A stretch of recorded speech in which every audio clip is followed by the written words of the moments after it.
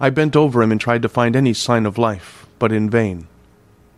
He could not have lain there long, for the earthy smell would have passed away in a few hours.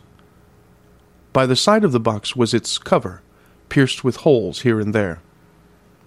I thought he might have the keys on him, but when I went to search I saw the dead eyes, and in them dead though they were, such a look of hate, though unconscious of me or my presence, that I fled from the place, and leaving the Count's room by the window, crawled again up the castle wall. Regaining my room, I threw myself panting upon the bed and tried to think. 29th of June. Today is the date of my last letter, and the Count has taken steps to prove that it was genuine, for again I saw him leave the castle by the same window, and in my clothes. As he went down the wall, lizard fashion, I wished I had a gun or some lethal weapon, that I might destroy him.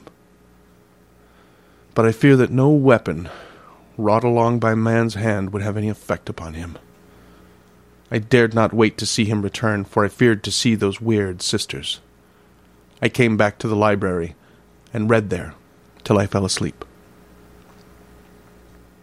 I was awakened by the Count, who looked at me as grimly as a man could look, as he said, "Tomorrow, my friend, we must part.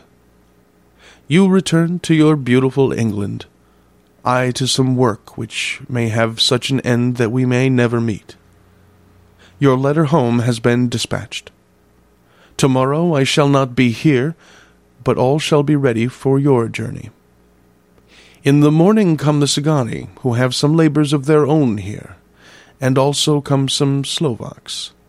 When they have gone, my carriage shall come for you, and shall bear you to the Borgo Pass, to meet the diligence from Bukovina to Bistritz. But I am in hopes that I shall see more of you at Castle Dracula."